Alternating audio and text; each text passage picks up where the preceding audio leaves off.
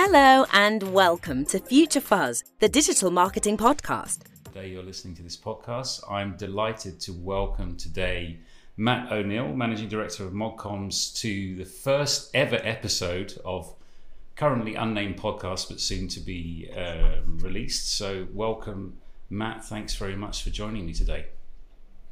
Thanks so much, Justin. Absolute pleasure to have you here. I'm just very curious about your background. What's going on there? Is that from some sort of film or something?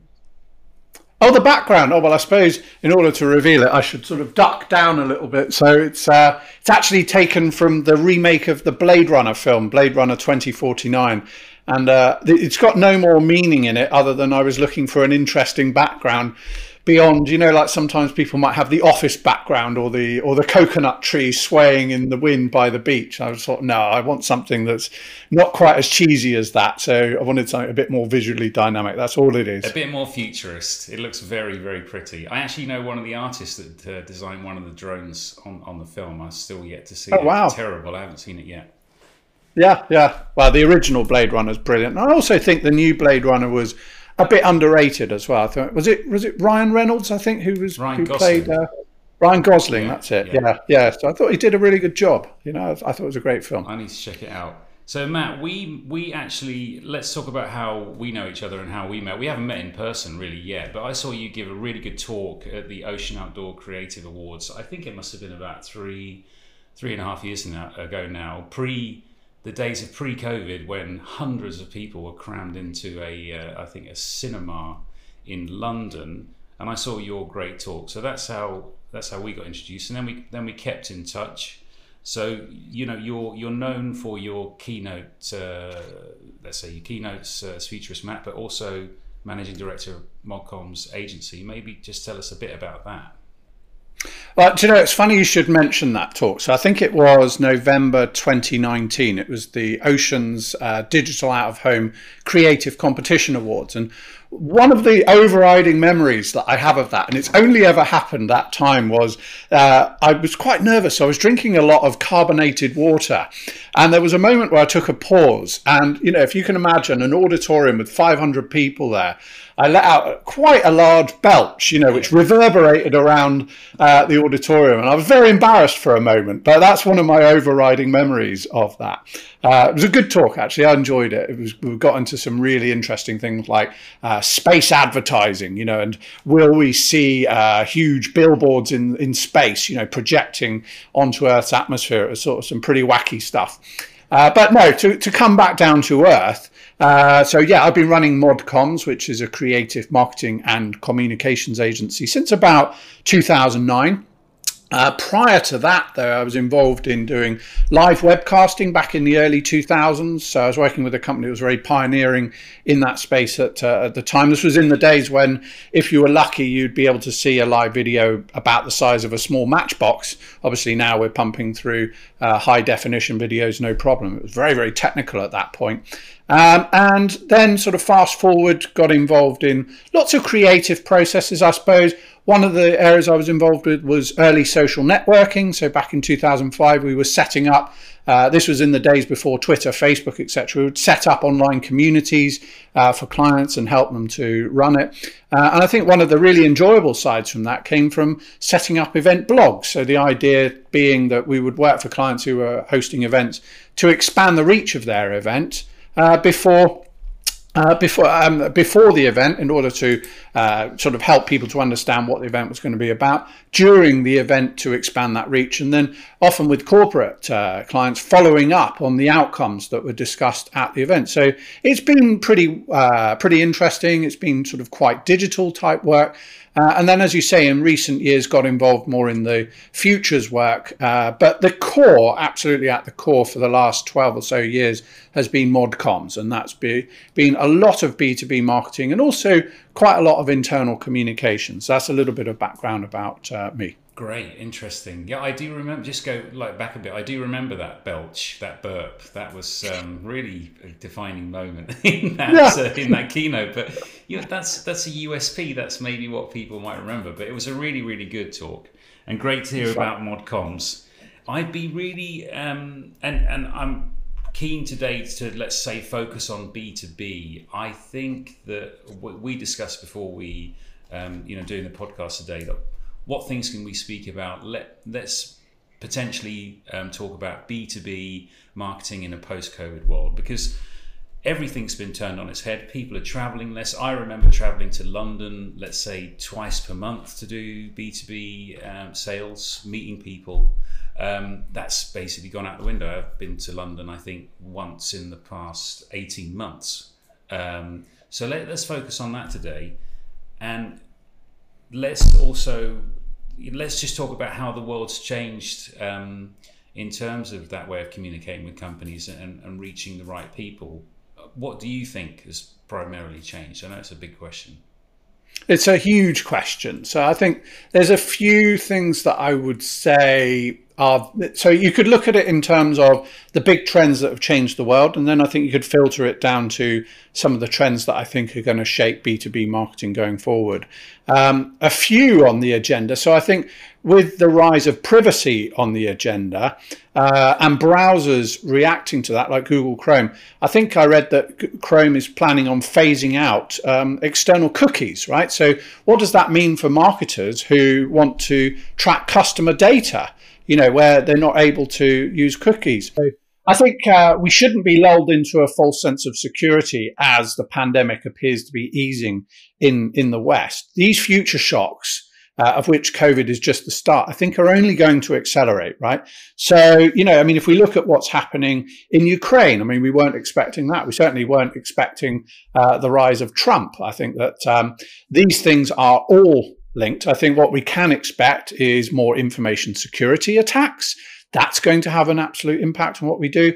Climate change, I think, will lead to more extreme weather events. So what do we draw from that? Well, if we look at the original idea of VUCA, this way of looking at the world, volatility, uncertainty, complexity, ambiguity, I think that one of the ways that we can react as marketers, if we do get these things in the future, is to act with a bit more of an unorthodox way. And of course, that's one of the key things that forced us into so much home working. It was traditional. A lot of people might go into the office. Now, suddenly, within 2 years, so much work is being done digitally and online. So, if we do get these things in the future, one piece of advice I've got for marketers is to think, what sort of things can we do which are a bit unorthodox? I'll give you a lovely example of unorthodoxy that I came across during the pandemic. Reading in The Economist, it was talking about a Japanese dating agency. I think what was their name? The name escapes me now. Japanese dating agency, been arranging for people to come together face to face. That wasn't going to work anymore. So they had to think in a bit of an unorthodox way. They started arranging car park dates. So they would convert these car parks into dating arenas where people could show up in their cars and do dating, right? Probably. Would it work in the UK? Well, let's think about what happens with people in car parks in the UK. Possibly better not to. That was outlawed by, I think, the Sexual Offences Act in 2003, but some of you will recognise what I'm talking about there. So privacy. Teams have adapted and people work from home a lot more and people, let's say, work hybrids. How does that affect getting in contact with B2B decision makers or making yourself known to companies now? You say people should be a bit unorthodox. What do you mean by that exactly? I don't have a view on being unorthodox and contacting people because, from my own perspective, running MODCOMMS, we have very good networks. Yeah, so we didn't have to be too unorthodox. I suppose the main unorthodoxy that I could sort of give as a personal experience during the pandemic. You may want to edit this out, but I'll say it anyway. Pre-pandemic, one of the activities that MODCOMMS was involved with was a pop-up virtual reality arcade, right? So we would be going along to client events. We had our quite sophisticated gaming PCs running these experiences, scaffold with sort of safety harnesses and all sorts. And if you don't think you need safety harnesses in VR, I can tell you do. I've seen a CEO of a corporate bank rolling around on the floor before because he got ultra competitive. So one of the things that happened during the pandemic for us was that, of course, events just stopped. So literally that side of the business just went, it just disappeared. And I thought, right, okay, well, we're quite interested in doing this still. We'd like to do something with VR. So we sold all of the hardware that was used for that pop-up VR arcade. And indeed, what we did was invest in, if I can show this to the camera, 15 of these headsets, these VR headsets with some flight cases. We started running events for clients in virtual reality. So in what's now termed the metaverse, even though metaverse goes back to the early 90s, but we were running events, team building events for clients during the pandemic. So I suppose for us, that would be an example of being a bit unorthodox. You know, we've lost one side, but through a bit of agile thinking, we could enable it. So I can only really speak from my own experience there. I think the issues that marketing directors are facing. In fact, just before this interview, I was talking to one of our clients, and I consider him to be a bit of a maverick in marketing director terms. And one of the things that he's been saying for years is he's now removed all of the gates from their content. He just thinks, well, actually, we shouldn't be putting up barriers anymore from people to get hold of us. And he genuinely believes that it's just better to be in the conversation when prospects have reached that point of buying. So just being present in the market and just sort of constantly being around, I think it just seems to be, especially for those big ticket items, you're just going to have more credibility than trying to push that product on people. Another thing he once said to me is, this was at a previous employer of his, he said, well, I do quite a lot of traveling, and sometimes I'm coming back through Heathrow and I think to myself, why don't I just get rid of the entire marketing team and just spend my marketing budget on building presence in airports? And thought that's quite an interesting one, So obviously building a lot of familiarity with business buyers as they come through airports. But no, I mean, in all seriousness, I think what they do have now is, of course, lots of tools which can mine that data that you're talking about in order to find the contacts that they need, right? Yeah. So I can't name any specifics for you at the moment, but certainly I've come across plenty of people who are using those sorts of tools. I think I just want to pick up on one point there. You mentioned about this marketing person that you spoke to. There's a little bit of a maverick, and let's say opening up all gated content to make themselves more open. I think that is absolutely crucial now. That if companies want to be more trustworthy and they want to, let's say, potentially win bigger clients, and let's say be number. Well, I don't think being number one is the most important thing, but let's say showing that they're really good at what they do. I think transparency and almost giving away your key secrets is really important, because it's effectively, you're making it easily accessible. People will trust you a lot more. I mean, would you agree with that? Do you think that's a key strategy that people should follow? Absolutely. I can give you a brilliant case study of this, and I remember it so clearly. It goes back to 2006, and I know this is a bit smaller scale than some of our B2B listeners here, B2B marketing listeners, but there's a great story of a plumber in South London, and what he started doing, this was in the early days of blogging, he started blogging his jobs, right? So he would go along, he'd take photos of whatever this joint was that joined to that joint, and he would sort of describe in infinite detail what he did. And as a result, he became quite well known, and he had more business than he knew what to do with, because I think what people recognized was, here's a guy that's enthusiastic, here's a guy that shows us what he's actually doing. And of course, yes, you might be able to learn how to do it, but maybe you've got better things to do, or, you've got other things to do that aren't plumbing, right? So I think sort of just building that trust, through transparency just seems obvious to me as a means of sort of getting people to say, yeah, this is an organization, this is an individual that I want to buy from. I think that one of the things that's kind of just going back a step that's changed is that we are increasingly in the corporate world, I think, in a remote first way of working, right? So one of the things that I see is that those sort of traditional kind of chucking loads of sort of effort into live meetings with people, I think that needs to come at a much later stage than it might well have done it before. And one reason is that you might be selling to maybe a CTO in what would have been the Ukraine before, right?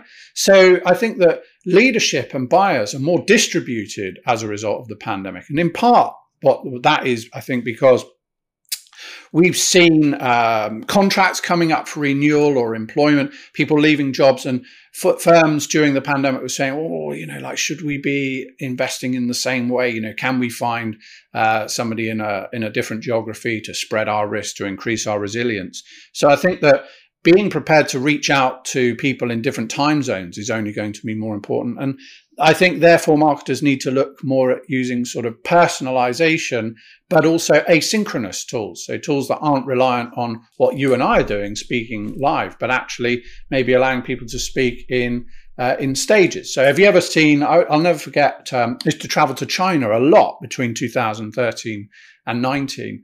And the very first time I got on the metro in Shenzhen, I couldn't work out, why is everyone just leaving messages for each other on the phones? Like, they weren't phoning each other. They would just speak into the phone, leave a message, and then they'd hear another one come back.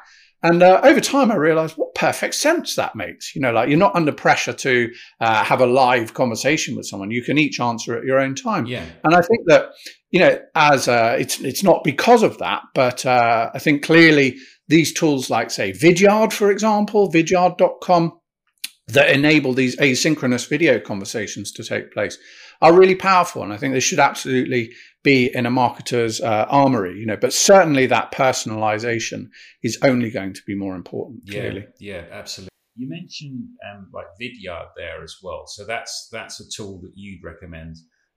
One that I absolutely love is Loom. I think Loom is brilliant. Just because what I've seen people do really well is when they contact me, occasionally, I would say, let's say once a month, someone will send an email which is linking to a Loom video. And I've seen one girl, she did one that was personalized. So she just made a 1-minute video with my name in it, introducing her product. It wasn't really of interest, but I thought, wow, that's really good. And I watched it all the way through. So Loom is a really good one that I'd recommend. You've mentioned a few others to me as well, Matt. So are there any other useful tools and softwares that people can be using now? So one that this is quite personal to me. In part, it's because I do a lot of speaking, increasingly now face-to-face, thank God. It's not all done through screens on the future side. But, I think as more people are speaking remotely, using tools like Zoom and Teams, I think from a marketer's perspective, it's really important to up your game a little bit in terms of how you are seen on screen.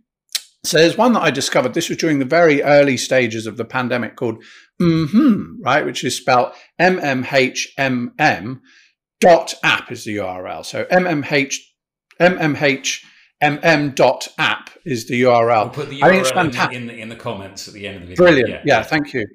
And for me, it's been an absolute boon, both in terms of marketing when I'm having sort of early calls with prospects, and also the professional speaking side. And one of the things is that it allows you to be far more versatile, right? So, for example, I can shrink myself, I can expand myself, I can draw on screen with a marker, I can change whether I'm showing slides or video very straightforwardly. One of the genius features, I think, from a marketing perspective is that it has a function called Copilot, right? So if you and I were pitching a client, for example, as you were speaking, I could actually control some of the nuances, some of the features of the software that would change the way that you were presenting. So it might be, for example, you're making a point on a slide. I could just take the circle of your head and I could move your head up to the point that you were talking about on your slide.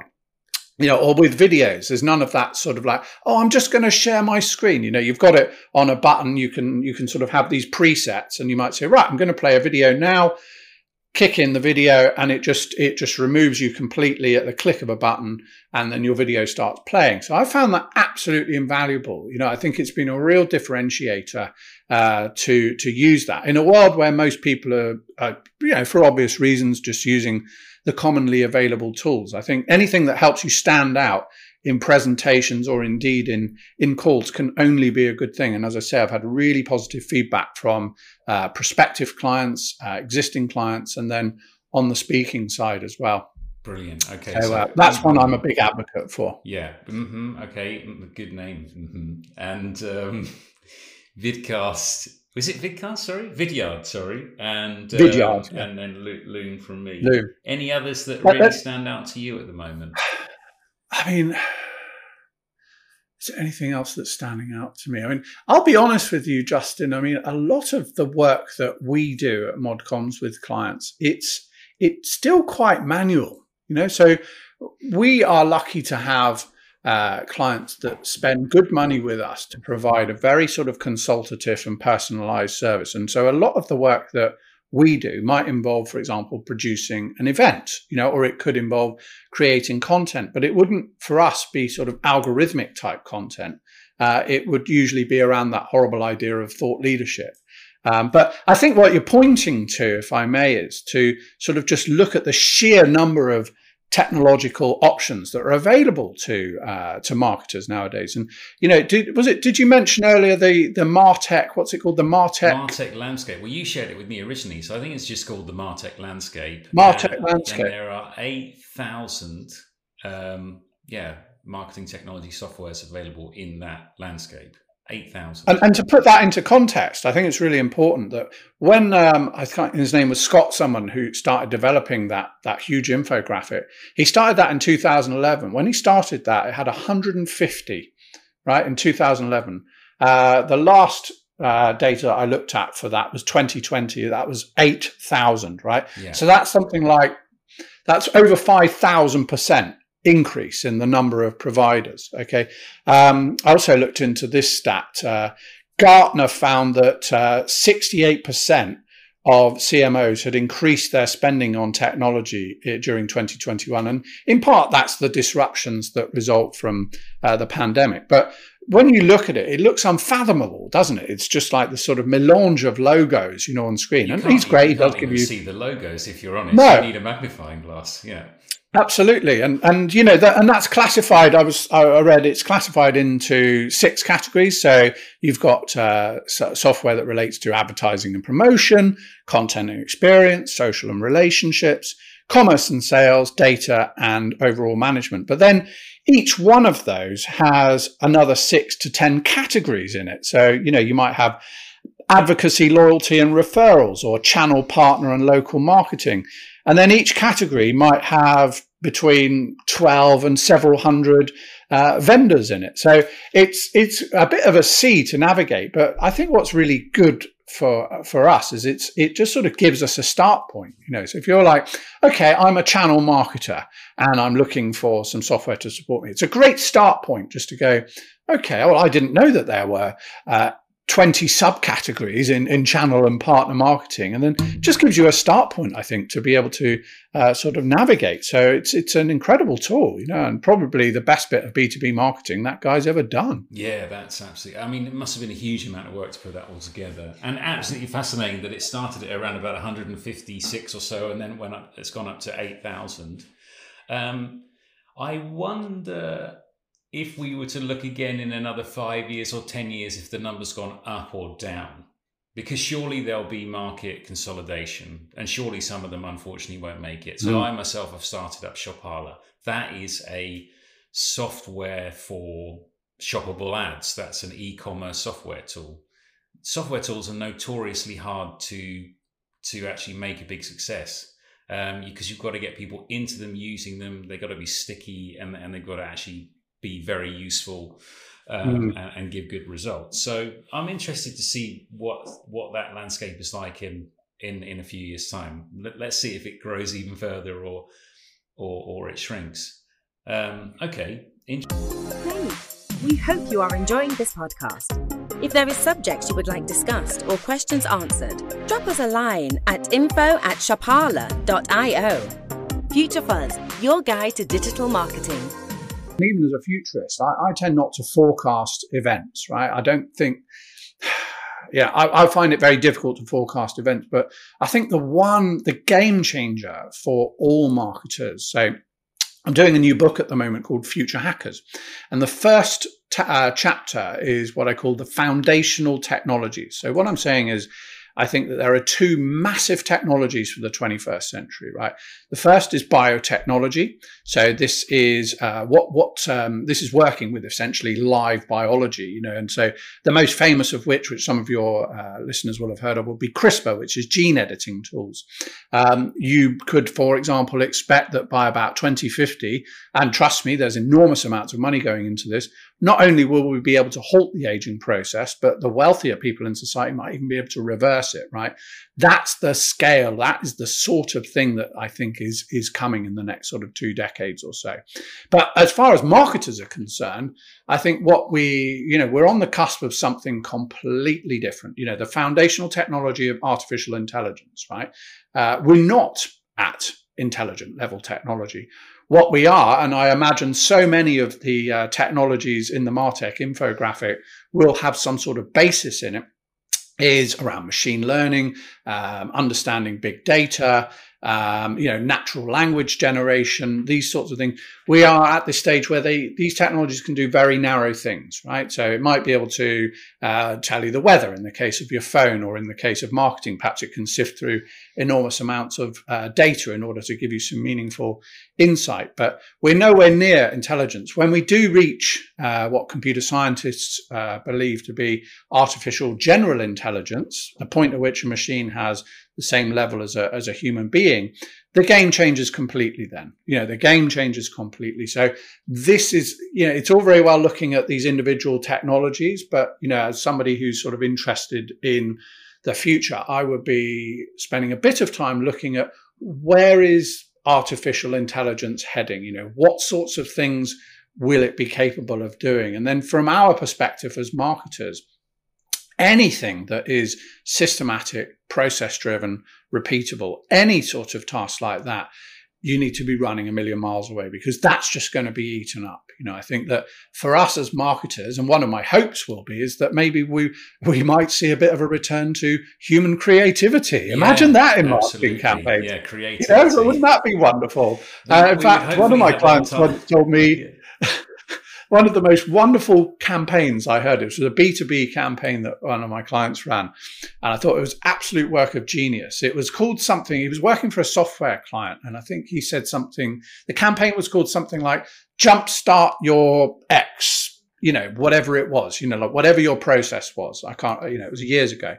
And he said he gave out jump cables, those cables that allow you to connect your car to another car when you've got a flat battery. And he said he'd never had such a positive response. Like there were the clients, or the potential clients, would just, even if they didn't buy, they would write back and say, that was perfect. Now I've got a set of jump cables in my bed. And I just think that's something that a machine probably, and I'm going to take a guess, it's going to take a while for a machine to come up with that level of creativity. Yeah. Like it might be able to produce beautiful, creative works of art, and even manipulate language as well. We've already got these technologies. I forget the name. The one started in 2010. These content creation applications that are using AI.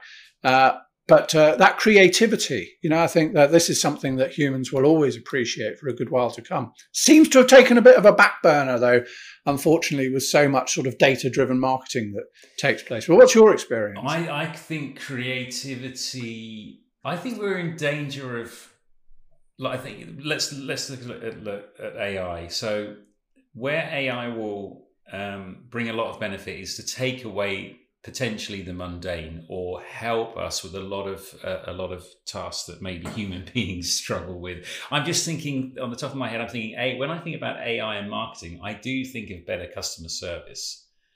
I think customer service agents could benefit from having tools that they could use in their day-to-day. You see it now with chatbots. I think chatbots are the very, very beginning of using AI and marketing with things like customer service.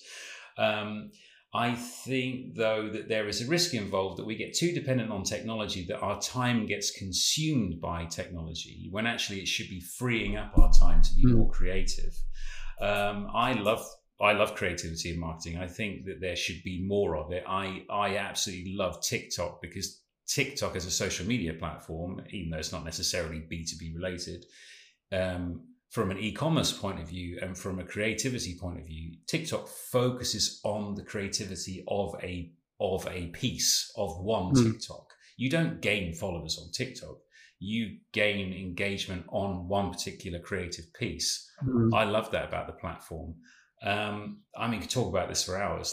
Most recent attempt in AR. So this would have been Google Glass, which I think they closed in about 2014. One of the things that I see with these types of technologies, and you've seen it with AI, is they go through peaks and troughs. And I think that when you look at Google's augmented reality glasses, why did it fail? I think it failed for one very simple reason, which is that the hype didn't meet the reality, right? The reality was sort of slightly clunky looking glasses, and people could even see the camera on the side of the glasses, and the reality wasn't sort of particularly rewarding. And so you do see some brilliant contextual video. What's his name? There's an East London guy who did a video called Hyper Reality. Search Hyper Reality on Vimeo. It's a brilliant example of what AR could look like. It's a slightly dystopian, but I highly recommend your listeners do check it out. Hyper Reality on Vimeo. The hype has got to meet the reality. And I think this is one of the reasons why, again, VR hasn't really kind of come into the mainstream. Yes, it's selling more headsets than it did, say, 5 years ago. But it's, again, like the reality of putting on this chunky set of glasses versus the experience that you actually get. It's not met. And the same, I guess, is with 3D televisions. When was the last time you saw a 3D TV on sale where you had to put the glasses on? So, people sort of enjoy it. It's a novelty. But I think with some of these technologies, for it to move beyond, our current haptic, our touch interfaces on our phones, the experience has got to be significantly richer. So, I think that for VR to really come into the mainstream, it's got to be without glasses. It's probably got to be something more like what we would have seen on Star Trek, the next generation with the holodeck. It's got to stimulate more senses than just our eyes and our ears. I think it's got to stimulate, our sense of smell, our sense of touch, so on and so forth. And so I think sometimes these technologies, they don't come into their maturity. And the same goes with AI, for example. The fundamental algorithms of AI go back to the 1950s, right? And AI, as we know it, only really started to mature in about sort of 2011, 12. A, because it had access to enormous quantities of data to learn from. And B, because the processing power had actually reached a stage that it could work with that level of data. So, it's interesting. I think AR's got a load of potential, but at what point does it reach maturity? At what point does it reach mainstream acceptance? And when is it widely used? And I wouldn't believe any of the forecasts on it right now. I think it's a brilliant technology. It's just not quite there for, I think, mainstream marketing. Now, could it be used in the context of working once you're actually talking to a customer and you're face-to-face with a customer? Could you use it then? Yes, absolutely. Yeah. Could you, let's say that you're a property developer, for example, and you want to show what a site is going to look like. You could pull out your big tablet even now, lay it over your building site, and then get a very clear idea of how that building might look in context, when you're in that stage of raising funding for it. So it does feel a little bit clunky, especially with goggles. And I had a friend who said that they'd had meetings, and that they'd had great experiences. Let's say call them metaverse type meetings, but then only a handful, and not pushing to do it every single time. No. Because it's not very immersive experience. It's a bit clunky. I think it will take a long time. So I'm going to pick you up on that, Justin, as somebody who was selling metaverse meetings during the pandemic. I think actually the experience can be very rich. There's things that you can do in the metaverse. So, for example, in things like design thinking, for example, because you can manifest 3D objects in the metaverse. You can think through, say, product development, for example. It's very good when you want to sort of organize a process. You're designing a process for the first time. The clunky aspect, I think, comes from using it regularly. So the headset that I just showed you, which was an Oculus Quest with some headphones attached, very portable, still quite clunky. The thing is, you don't want to be in it for more than about an hour at a time. And why is that? Well, I think like partly it just, don't forget, it's like putting a screen. It's like me walking up to my monitor and putting it right in front of my eyes, right? So the resolution isn't quite high enough, I think. So your eyes are always sort of slightly challenged by it. There's occasionally a bit of latency as well. So if you move too quickly, you get a little bit of motion blur, let's say, that can be sort of a bit off-putting. But yeah, it's just, I don't think it's quite mature enough yet. I think it's absolutely got application, just not quite there. There's a really interesting article in the Economist, I think it's this week, and it talks about the next mobile phone, and the headset is being pinned as the, let's say we had the mobile phone. It was revolutionary. I remember working in the orange shop when I was at uni, selling mobile phones like hotcakes. It was the mobile phone that's changed the world. The iPhone, the biggest game changer of them all. Everyone's looking like, what is the next device that's going to replace that? Or not necessarily replace that, but be the next one. And it's the headset. So maybe, the amount of money that Facebook are plowing into development of that technology, it's insane. So maybe it won't take that long, but I agree with you. I think it's not there yet. We're still at the very, very early days, definitely. You mentioned Facebook and their metaverse. I think I'm not sure that the metaverse is going to look like what Mark Zuckerberg would like it to look. One of the things in the course of doing this book that I've come to realize is that the young people, the young, the talented, the creative people, they're not interested in going to the tech giants, which they might have been 5-10 years ago. It would have been like, oh, wow, I get to work for Google. What they're now doing is saying, how do we create the next Google? So I think that these not only, I think, is the technology going to look different, but the way in which it's used is going to look different as well. I think that, the younger generations are.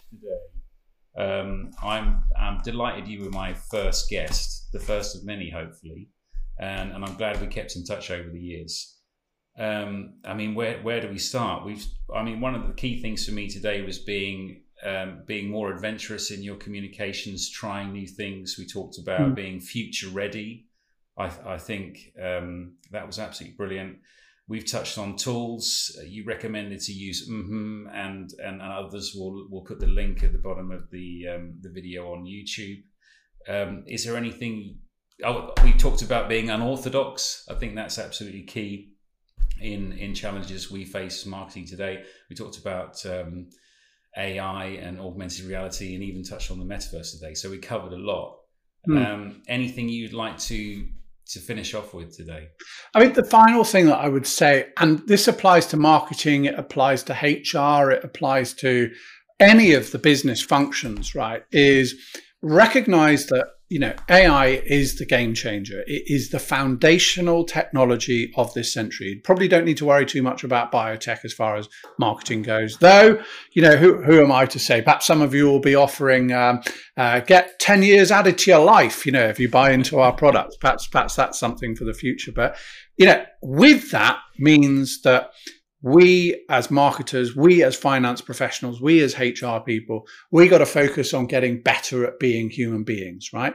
And that means getting better at being empathetic with people. That means becoming better leaders recognizing that, you're working with a wide range of generations. The number of generations in the workforce is between 3 and 4 at the moment. As people live longer, that's going to become 5 to 6, right? So how do you communicate with people? Particularly how do you communicate with these different generations when you're marketing to them? Is somebody in their late 50s really going to have that much of a clue marketing with somebody who might be influential on a buying decision who's in their 20s? So, let the machines do what they're good at, which is those repetitive, systematic and process-driven things. Focus on these things which Justin focused on: creativity, being agile, unorthodox, that leadership component, and of course that creativity. And anything that a machine can't do that we can, that's what's going to push you up the value chain. And a great way of summarizing this would be Google will give you 1 billion answers, but it can't ask a question, right? Only you can ask questions, you the listeners, right? So always be thinking, how can I ask questions? How can I find new relationships between, point A and point B? And, I think you're going to be safe for a while to come. If you're focusing on anything that the machines can do or will likely be able to do, those repetitive things, you're for the dustbin. It's as simple as that. Brilliant. That's an absolutely brilliant quote. And on that note, thank you very much, Matt. It's a pleasure to have you here, and hopefully maybe we can do one again in the future. And yeah, just brilliant having you here today, and thank you very much. Thank you. It's been a pleasure. Thank you. Thanks for tuning in and making the choice to listen to this podcast. If you liked what you've heard today, please don't forget to subscribe. Future Fuzz is sponsored by Shopala, shoppable ads and express checkouts for e-commerce. Future Fuzz, your guide to digital marketing.